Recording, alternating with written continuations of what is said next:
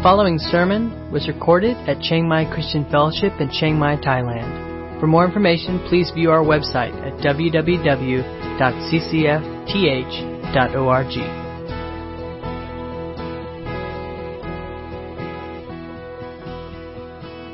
All right, good morning.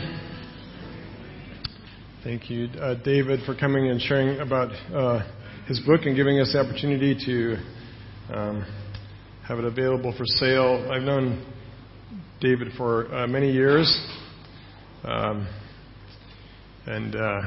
good guy, and I would highly recommend the book. I haven't read the whole thing yet, but I have read a good chunk of it, and it's really good stuff. And it would actually be a great companion book to go along with the study of Hebrews. A lot of great corresponding ideas and thoughts. So I would encourage you to pick up a copy, and great suggestion of doing it with a home group or small group with your family on a journey of learning how to love to pray. This morning we're looking in Hebrews chapter 7, continuing our look at Jesus, who is a priest after the order of Melchizedek, or Melchizedek. I'd hoped to make it all the way to verse 22, but we're only going to make it to verse 19. So let's begin reading in verse 16. Who, that is Jesus, has become a priest, not on the basis of a legal requirement concerning bodily descent, but by the power of an indestructible life. For it is witnessed of him, you are a priest forever, after the order of Melchizedek. On the one hand, a former commandment is set aside because of its weakness and uselessness, for the law made nothing perfect. But on the other hand, a better hope is introduced through which we draw near to God. In chapter 7 through 10, as we've been discussing, it's about Jesus as our high priest and really all that his high priestly ministry does for us, what it obtains for us. And of course, the basis of all this, the confidence of all this, is not anything that we've done ourselves, but it's Jesus. And even as we sang songs this morning of Jesus' work on the cross. And it is that work that makes possible for us everything that he describes in these chapters. Through his death and through his eternal priesthood. That the ministry of the cross of Jesus began on the cross, but it continues on throughout all eternity as he's ministering to us the effects of the cross, the ongoing working of the cross as it unfolds. It was a one-time event, but his priesthood delivers its ministry to us day by day. And this section starts, if we back up a little bit, he's given us some warnings. And in fact, as we talked, there's these serious warning passages in Hebrews that are hard to swallow sometimes, and we've got 3 down, 2 to go. And he begins the previous warning before this with these words. He says in Hebrews 5:11, he says, "About this we have much to say, and it's hard to explain since you've become dull of hearing." It's hard to explain because it's solid food and not milk. And so what Paul is moving into here is advanced theology. This is not Christianity 101. This is advanced stuff. This is stuff for those who are mature, those who are ready for solid food and not just milk. And so he says in chapter 6, verse 1, "Therefore let us leave the elementary doctrine of Christ and go on to maturity." So he's forging ahead, and in these verses we get a picture of what he means by maturity. And we can understand something of what he meant by milk versus solid food. And as he goes and he explains this ministry of Jesus' eternal priesthood, the truth is that these are difficult truths for people who are satisfied with just milk. So this is the good news for me, because at the end of the sermon, if you go, "That was dumb," or "boring," or "I don't get it," I can say, well, it's just because you're just on milk. You're just not ready for the mature things, right? Or it could be because I didn't explain it very well. That's also possible. And he's not saying here that milk is not important, right? Milk is vitally important, but it shouldn't be our diet forever. Milk is what we drink at the beginning of the journey when we are a new babe in Christ. But as we continue on, we should outgrow the milk, and we should have a hunger for solid food. So in these verses, we start to get an idea of what he means by that. What is milk, and what is solid food? Well, as we go through this, we begin to see that milk is the basic teaching about the cross and what it has done to bring about the forgiveness of sins. Now, by that it doesn't mean that mature things we ditch the cross. Okay, the mature things are also rooted in the cross, but the difference is that the focus of milk is that Jesus' death on the cross forgives us of our sins, and it is a vitally important truth. It's the beginning of salvation, and it's if we know anything of God's salvation, we must know that His sacrifice cleanses us from sin. But the sad truth is that for many Christians, this is about all of Jesus they know. Right? If you were to ask them, what's the gospel? They would say, well, the gospel is the forgiveness of sins. And you would say, what else? And they would say, well, that's it. Okay, that's a person who's never gotten past milk.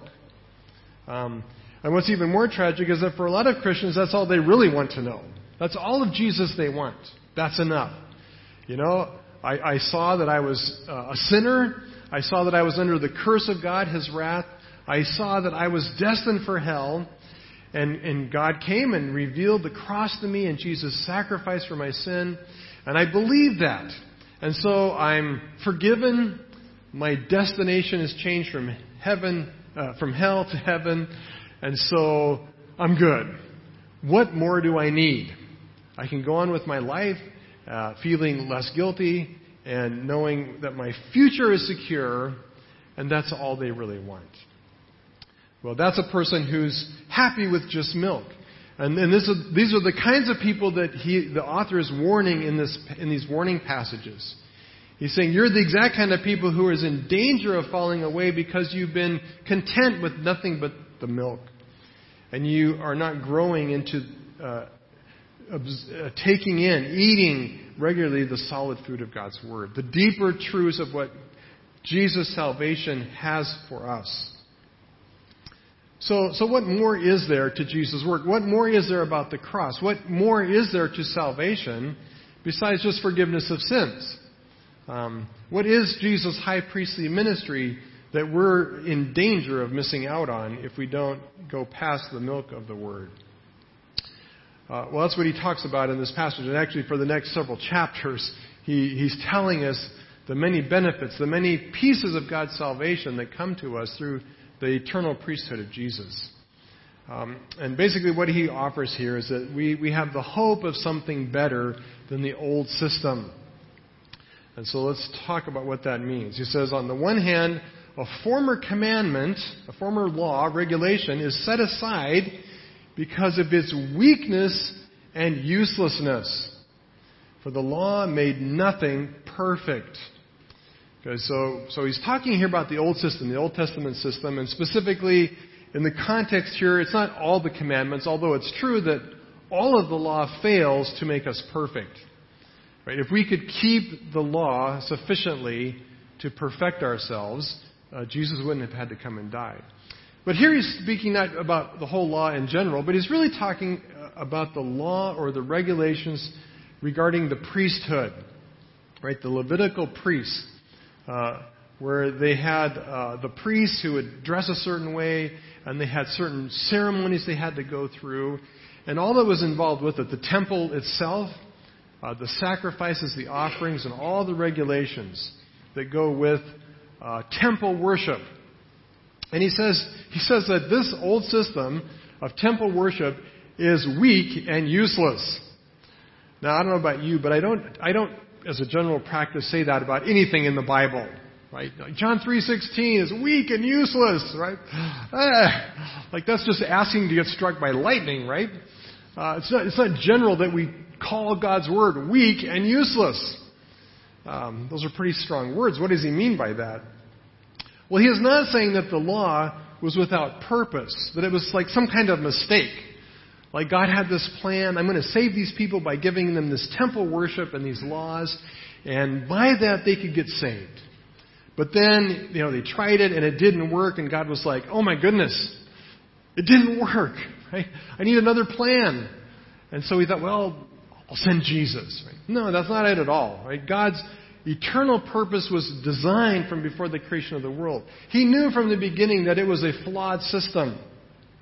He never intended that people could be perfected, that they could be saved by offering sheep and goats and bulls as a sacrifice for sin. But as I shared last week, it was all designed as a great picture to illustrate what was required. But it was just a picture, an example. It was never intended to be the real thing. Right? It all pointed to the ultimate sacrifice, the only sacrifice that was sufficient, which was Jesus. Right? But it gave them, in many countless ways and layers, pictures of what was required. And what it meant to worship this holy, transcendent God who was not like us in any way, and who's holy, who's perfect, who's without sin. So it was weak, it was useless in the sense that the animal sacrifices were never sufficient. Right? They never had the benefit or the power to atone for sin. It's just a picture. Right? So it was weak. It was ineffective. It lacked the power necessary to actually save us. And he says specifically that it was weak and powerless, and that it could make nothing perfect. Now, when we hear the word perfect, what do you usually think of? Usually we think of it in terms of like moral perfection, right? Especially when we're thinking about the Bible. That somehow we get this idea that the blood of Jesus brings to us moral perfection. It's that word again. It forgives. It cleanses us from sin. And of course that's true, and that's a part of what perfection is. But that's not really what he's talking about here. He's not talking just about getting our sins cleansed. And it's interesting, he doesn't say the law could not make a person perfect. He says it can't make a thing perfect. And he's really talking here about the whole failure of the system. The system was inadequate. There was a flaw in the system itself that prevented it from fulfilling God's purpose in saving. So what exactly was that purpose? And how was it flawed? Well, basically it was flawed in that the law created a system in which the worshiper only encountered a closed door. Let me explain what that means. And to do this, we have to go back and imagine ourselves as a devout Jew. Okay? If you're a devout Jew who's committed to God, who's committed to worshiping Yahweh, what was the temple and the priests and all these sacrifices? What did it mean to you? How did you think about it? Well, to help us see how they thought about it, we can go to many places in the Scripture, many in the Psalms. Well, let's take one, Psalm 84. In Psalm 84 gives us a vision or a picture of what temple worship meant to them. Starting at verse 1. And this is probably written by David, a Psalm of David. He says, "How lovely is your dwelling place, the temple, O Lord of hosts. My soul longs, yes, faints for the courts of the Lord. My heart and my flesh sing for joy to the living God." He looks at the temple as a place of longing. He says, man, I want to be in the temple. And the whole psalm kind of unpacks this desire to live at the temple. Later, he says in verse 10, "For a day in your courts," that is the temple courtyard, "is better than 1,000 elsewhere." Right? So he's saying, look, I'd rather spend one day in the courtyard of the temple than 1,000 days at the beach in Phuket. Okay? Is that what you would say? No, that's what he said, right? "I would rather be a doorkeeper in the house of my God than dwell in the tents of the wicked." So I'd rather be, we all have, in Thailand, we have these gatekeepers, right? The guys that sit at the fronts of your mubban all day long, twiddling their thumbs. How would you love to have that job, right? Like that's everybody's dream, right? I want to go to college and graduate so I can stand there all day opening the gate up and down, right? Not exactly a glory position. He says, look, I would rather have that job so I could be near to the house of God, to live in the fanciest, wealthiest, most elaborate house of some wicked person. Okay, that's their heart. Their heart was to be be there. He says, for the Lord God is a sun and a shield. The Lord bestows favor and honor. No good thing does he withhold from those who walk uprightly. So how did they see the whole system of the priests and the sacrifice in the temple? For them, it was not just about getting your spiritual laundry done.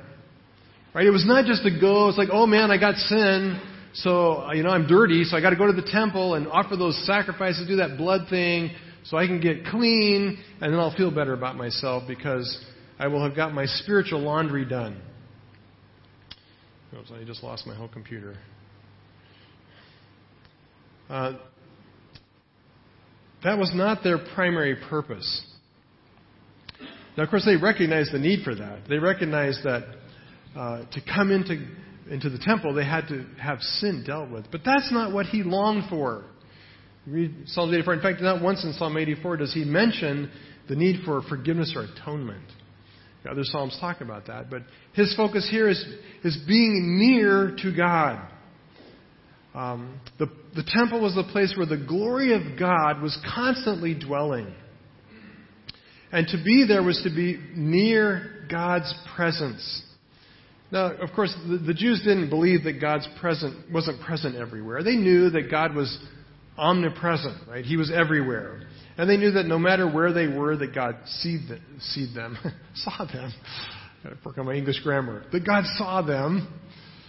But the temple was a place where God's manifest presence dwelled. In other words, it was a place on earth that God chose where He displayed His glory, where He poured out His glory. And in the Holy of Holies, God's presence dwelled in a special way that they could encounter.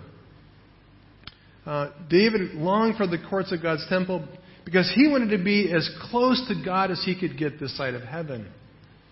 And in many ways, the temple was exactly that. It was a picture, a piece of heaven on earth. Right? They knew that God lived far away in the heavens, but at the temple, God had designated this place as His earthly dwelling. So that everything He was in the splendor and majesty of heaven, He was present in the temple. And He longed to be that close to God.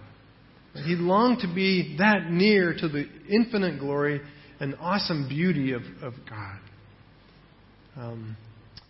So that was part of it. They wanted to be, in their picture of all this, their picture of what it meant, what all this blood and sacrifice meant, was they could draw near to God. And they could behold His glory and His beauty and His majesty. But not only that, we also see that they understood that when they were that close to God, God also saw them. And again, it's not that they didn't think that they had to go to the temple for God to find them. Okay, they knew that God could see everywhere, that He was everywhere present. He always had His eye on them. But there's a very special sense that when you were in the presence, you were in the special presence or under God's special attention. You came before Him where you were before Him and God saw you as a worshiper, as a seeker, as a petitioner, as one who comes to pray in God's presence. So David prays and he hopes. He says, "O Lord God of hosts, hear my prayer." Right? When he comes into the temple, it was the place where he knew he could pray and God would hear him. "Give ear, O God of Jacob. Behold our shield, O God. Look on the face of your anointed." So the temple was not only a place where they could see God, but where they were confident God would see them. And in seeing, God would respond with mercy and grace and help, and He would hear them. So this is the system that our author of Hebrews calls weak and useless. Right?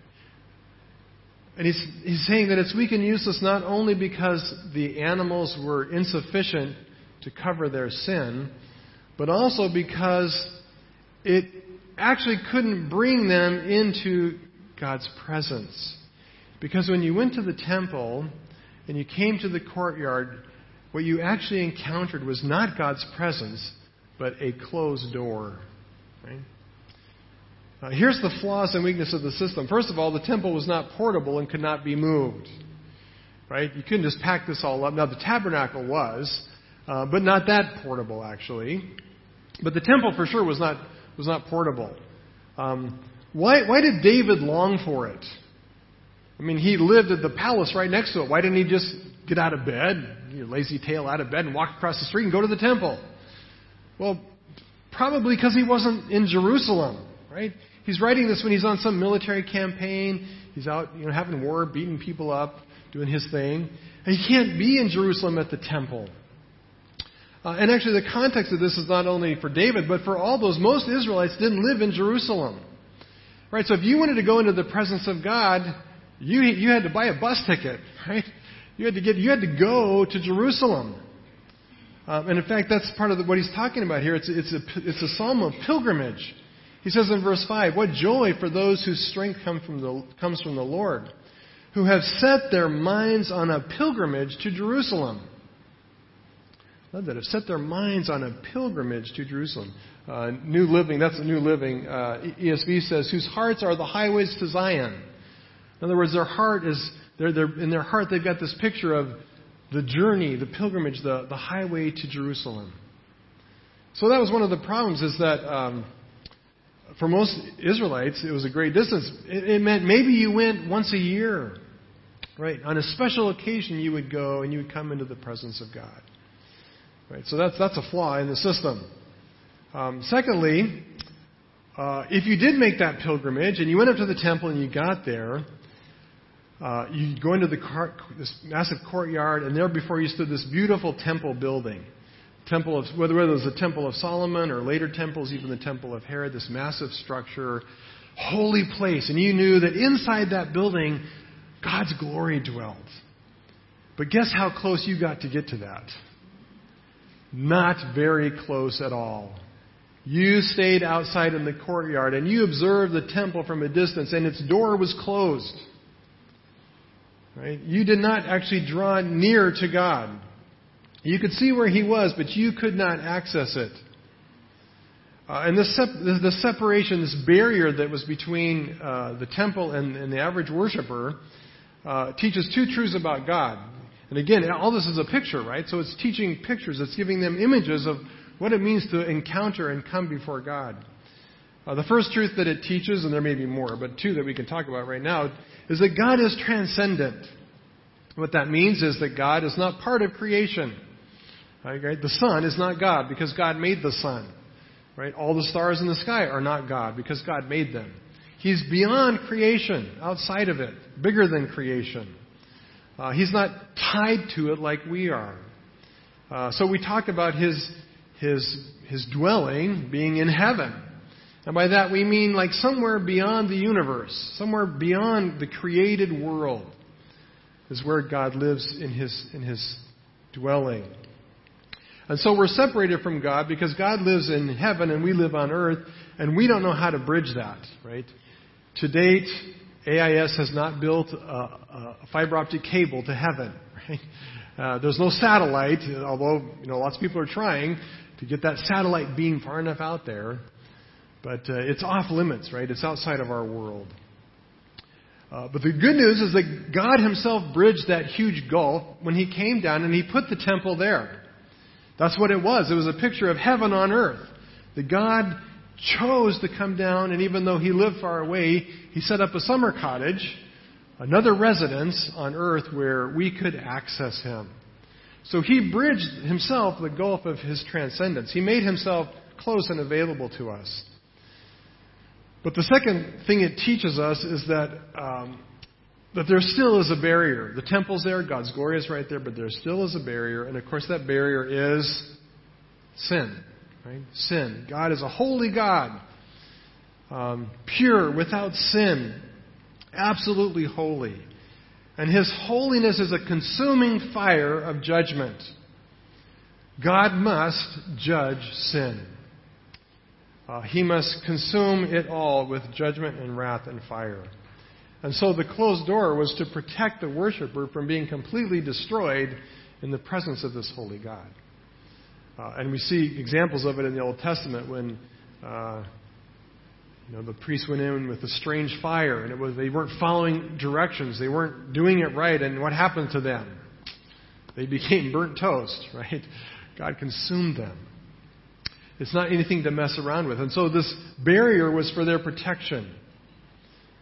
And the author's saying that's the flaw in this system. Right? Salvation is ultimately coming into God's presence, and it could not do that. At best, you encountered a closed door. How many of you like closed doors? Anybody?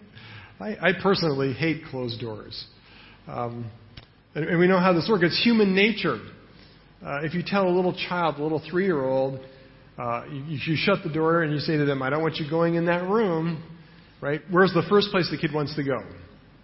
I mean, they'll become obsessed with getting in that room. And boy, if it gets left open, boom, where are they going to be? Exactly where you don't want them. Why? Because we want to know what's on the other side of that closed door, right? We don't like being shut out. If you get into a serious quarrel with your wife or with one of your kids and they run away and they go into their room and slam the door and lock it, how does that make you feel, right? And you can go into the door and you can bang on it. You can say, okay, Junior, open that door. When you get out, right? But you're shut out, right? You're closed off. Now they can hear you. They may be standing right on the other side of the door trying to hold it closed, right? You could be inches away, but that door means that you are shut out. You're cut off from them by their choice. They don't want you around. Well, David loved the temple, and he loved that he was close to God. But the reality is, he was cut off. He was cut off. He could only get so close. And the old system failed to bring them into God's presence, to be truly near God and with Him. So that old system had to be done away and had to be replaced with something new. And he says the old has been done away, but on the other hand, a better hope is introduced through which we draw near to God. Right? We have a better hope. In English, hope usually means a wish, something that we would like to see happen. So we could say we would wish that we could be near to God. But in the Bible, it can have that meaning, but more often it means the actual person or thing on which that expectation is centered. And that would be the meaning here. In other words, the hope is not what we wish. The hope is Jesus. Right? Jesus is the hope. And through Him, we have, we do draw near to God. He's already mentioned this in Hebrews 6:19 and 20, where he says, we have this as a sure and steadfast anchor of the soul, a hope that enters, right? Again, Jesus is the hope. Jesus is the hope that enters into the inner place behind the curtain, where Jesus has gone as a forerunner on our behalf, having become a high priest forever after the order of Melchizedek. Right? That's His priesthood. Through His sacrifice, through His death, He has gone through the curtain, through the barrier ahead of us, and He has opened the door that was shut to us through His own blood. On the cross, when Jesus was dying, right, when He breathed His final breath and it says it is finished, what happened in the temple? The veil was torn in two. Right? The barrier was removed. And so this is indeed for us a much better hope, infinitely better hope. Not only because it promises the forgiveness of sins, but because it guarantees access into God's presence. That is the great goal and purpose of salvation. Right? God did not just save you to deal with your spiritual dirty laundry. He saved you to bring you into His very presence. So He says, as a result of this great hope, we now draw near to God. We don't come into just some outer courtyard where we can gaze at a distance.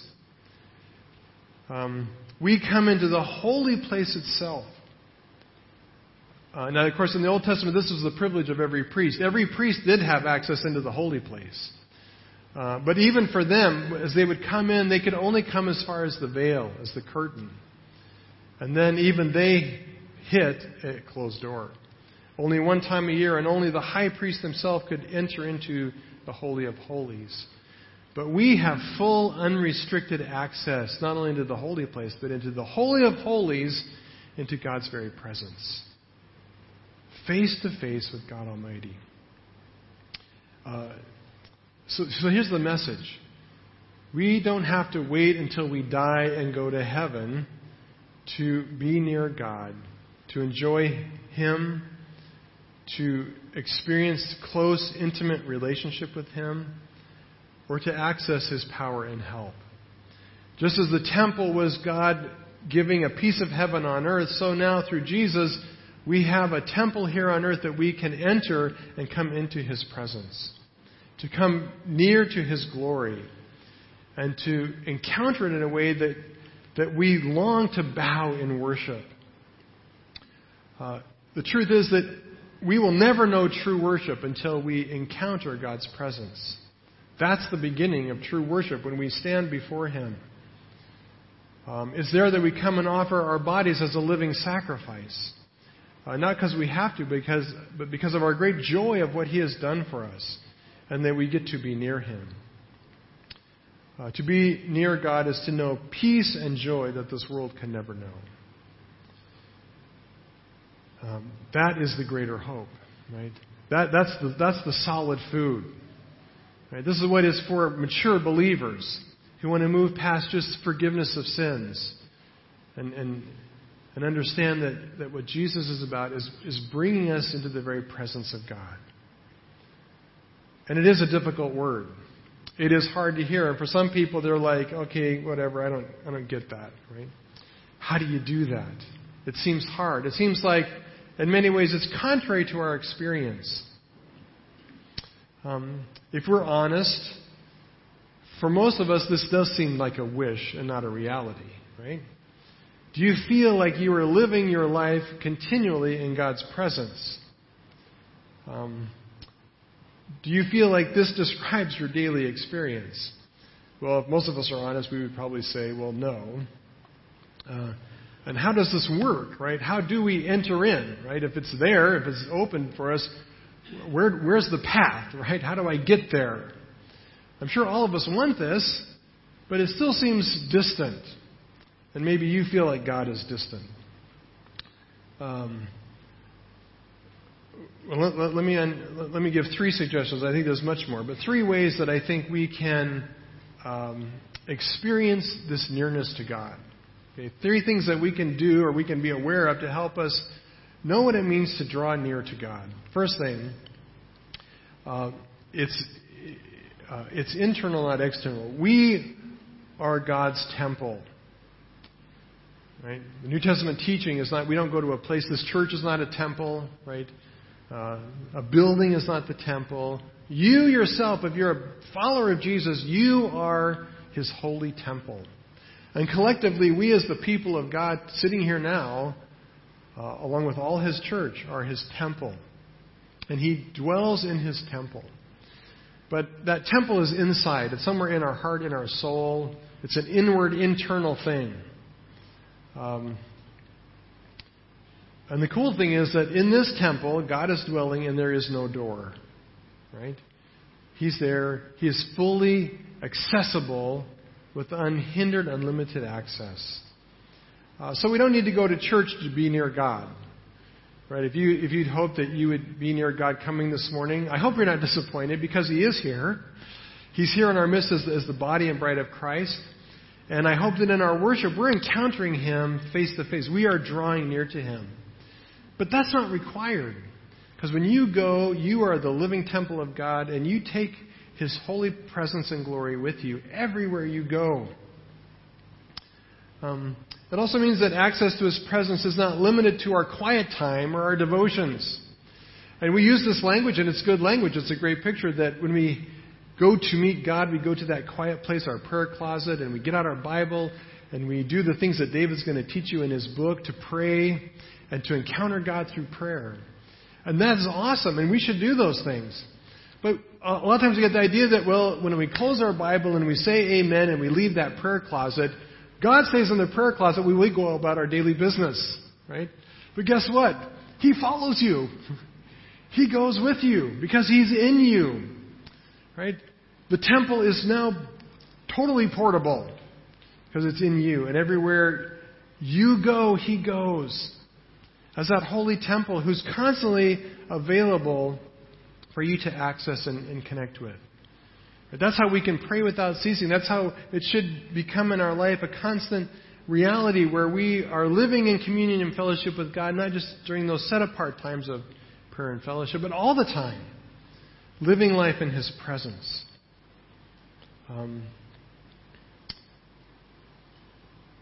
This means this, and many of us I know feel that God is a million miles away. Right? You want God to be close, and you want to feel something of His presence. And by the way, there can be feelings, but this is not about feelings. Okay, your feelings do not determine how near God is to you. Right? Get in a fight with your husband or your wife, and you're super angry with them. Does that make them go farther away? Maybe it makes them closer, right? And you wish they would be farther away. It's not about feelings. It's about the reality of how close we are to Him and His presence. We may feel like there is some barrier separating us. We may feel that He is behind a door. But the truth is that, right? The truth is that through the blood of Jesus and through His high priestly work, He is present in your life no matter what. No matter what you do, no matter how bad you mess up, He is still dwelling in your heart and soul. His presence is there fully and completely, and unrestricted and unhindered access is available to you, regardless of how you feel. Right? So we have to learn to act in ways contrary to what our heart tells us. So that brings us to the second thing. Okay, this is the reality. The reality is that this is what it is. And He doesn't say that the potential is there for us to draw near. He says, no. Through Jesus, we draw near. It's present tense, and it has the idea of continuous ongoing activity. It's a reality. We are living in God's presence. It's not something we hope to aspire to or work toward. It's a reality.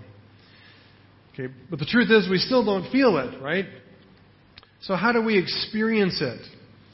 Because that's really the issue, not whether or not it's true. It's true by the work of Jesus. The real issue is, how do I experience it? How do I feel like I can encounter His presence? Well, for that, we have to enter by faith. Right? What's required is for us to believe that the truth is true. That what Jesus says, what God's Word promises, is actually the reality we live in.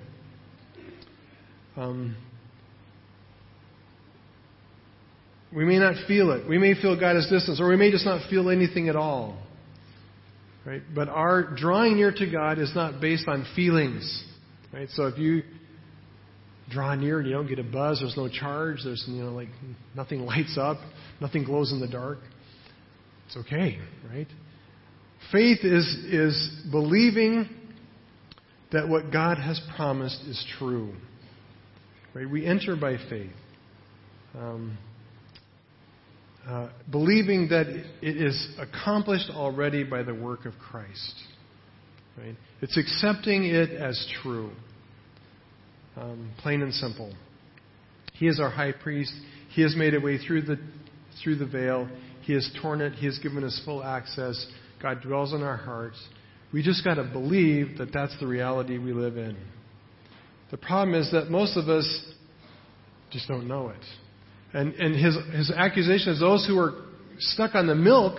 If all you ever think Jesus does for you is your spiritual laundry, then of course you're not going to draw into His presence. Because it's not even on your radar. Right? So it takes faith to claim and pursue that. To see it. For it to be a conviction that I am indeed living in His presence by Jesus' blood.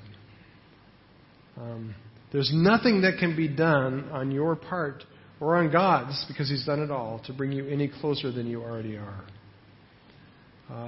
And the wonders that faith will produce in us. Right? If we could just have that faith, and for a moment could see with our spiritual eyes what's true for us in Jesus, it would be life transforming. But there's a third thing that we can do, and that is required on our part. God has done everything. But in order for this to really work, It has to be something that you want. Right? You need to desire Him, want Him more than anything else. The truth is, the reason many of us do not understand what it means to draw near to God or live in His presence is because, honestly, we just love the things in the world more. Right? We haven't spent enough time, as the author warns us, paying attention to His Word and His promises, that we are drawn and enticed by them. Instead, we're drawn and enticed by the things of the world. Now, of course, none of us would ever say that, right? The truth is, we all tell ourselves that we love God. We all read Psalms like Psalms 84, and we say, yeah, man, I want to be that person. I want to have that longing. That just sounds cool. I want that, right? And I believe that there's a part of us that desires that. What is lacking is not desire. The problem is, it is a matter of our will. Right? No matter how much you want something, the real test is not your desire for it, but the choices you make about it. If a college student decides, I want to be prime minister of my country, right? But they go off and get a job as a janitor. What are the odds? Right?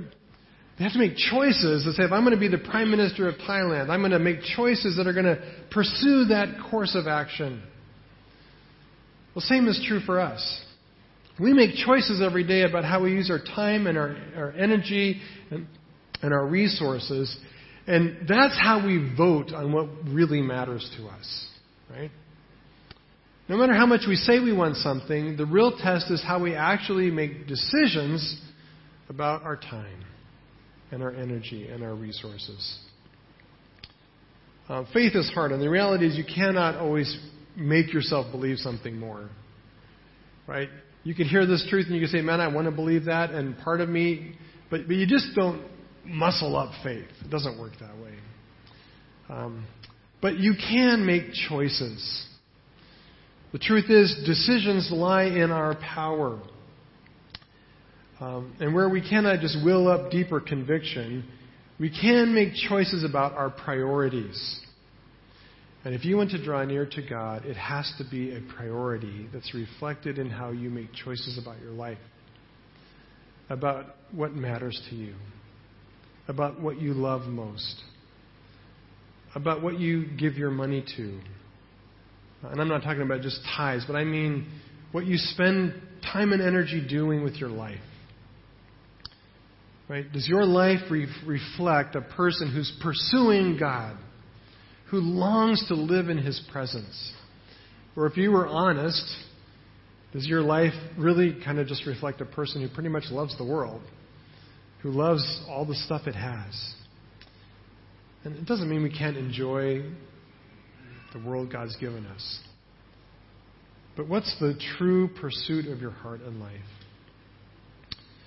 Let me close by just reading again part of Psalms 84. Because the heart of David here is or whoever the psalmist was, his heart is right on. Does this describe your heart?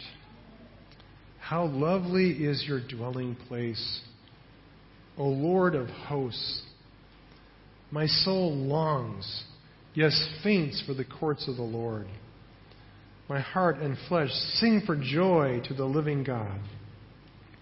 Even the sparrow finds a home and the swallow a nest for herself, where she may lay her young at your altars, O Lord of hosts, my King and my God. Blessed are those who dwell in your house, ever singing your praise. And we're going to pray, and then Graham is going to come lead us in worship. And it's a great time to, by faith, experience God's presence as we come before Him and worship the true and living God. Let's pray. You've been listening to a sermon recorded at Chiang Mai Christian Fellowship in Chiang Mai, Thailand. For more information, please view our website at www.ccfth.org.